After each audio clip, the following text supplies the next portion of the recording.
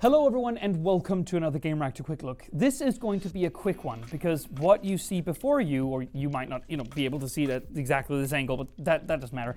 The main point here is that you have seen much of this before, but the product itself is so fantastic that just with a slight change, I get the chance to talk about it again, and so you get a chance to hear about it again. It's just basically an excuse for me to ramble on about something I really do enjoy.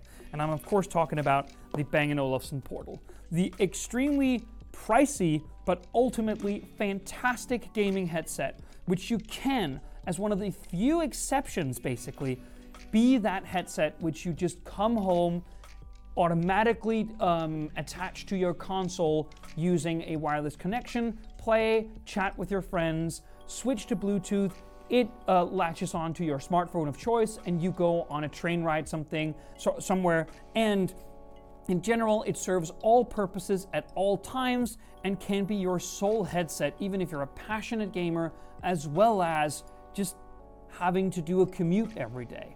So a lot of gaming headsets are really going for that, particularly EPOS are the kind of company that would say, well, you can just use the Bluetooth connection or a corded, in some cases, a corded 3.5mm headphone jack to attach to like a phone or something, and then it's pretty enough for you to use it on the road as well. Well, it isn't quite the same as a Bang & Olufsen Portal, I would say. So, we've talked about the Bang & Olufsen Portal last year, right? Well, you might notice this blue coloring on the box. And that is because that the Portal is no longer an exclusive partnership between Bang & Olufsen and Xbox, because they made an Xbox exclusive headset last year. This is PS4 and PS5 enabled, and it still uses the same dongle-free approach, meaning that this is just straight up Bluetooth and will be recognized in the PS4, PS5 software, and is ready to go out of the box. Now, aesthetically and functionally, it is very much the same kind of deal. So I'm just going to take this out of the box right now.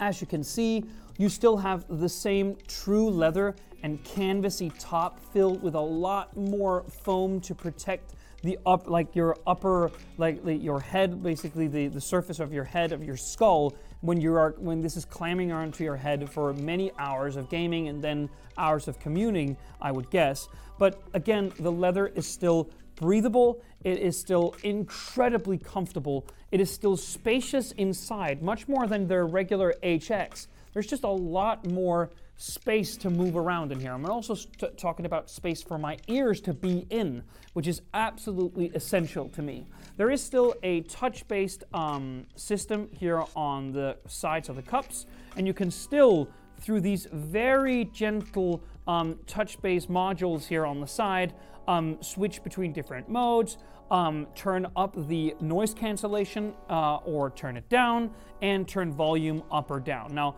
there isn't any microphone, as you can see, but the microphone is actually built into one of the cups. So, again, it is to hammer home the point that this is something where if you just wore it anywhere, people will just say, oh, what a sweet Bang & Olufsen headset he's wearing.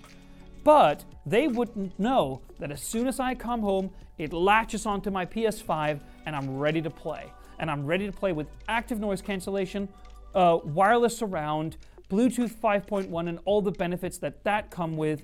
It is essentially just a jack of all trades, but it is master of all. And it is incredibly pricey. I mean, this is much pricier than almost any other gaming headset on the market, but it is incredible. And it is one of those things where you can still say about Bang & Olufsen is that when you're at the top, you have more freedom to price as you want. That is truer with the Portal than almost any other product that I've reviewed from them. So I respect this and I love it, and if I could afford it, I would be using it every day. So thank you so much for watching. Go see our full Xbox version of this quick look video, where we'll also be talking about some more granular details, such as the drivers and the quality of the noise cancellation. I presume that you know a lot about this stuff by now. This is a PS5 version of it, and it should be on sale as soon as you're watching this. Thank you so much for watching. See you on the next one.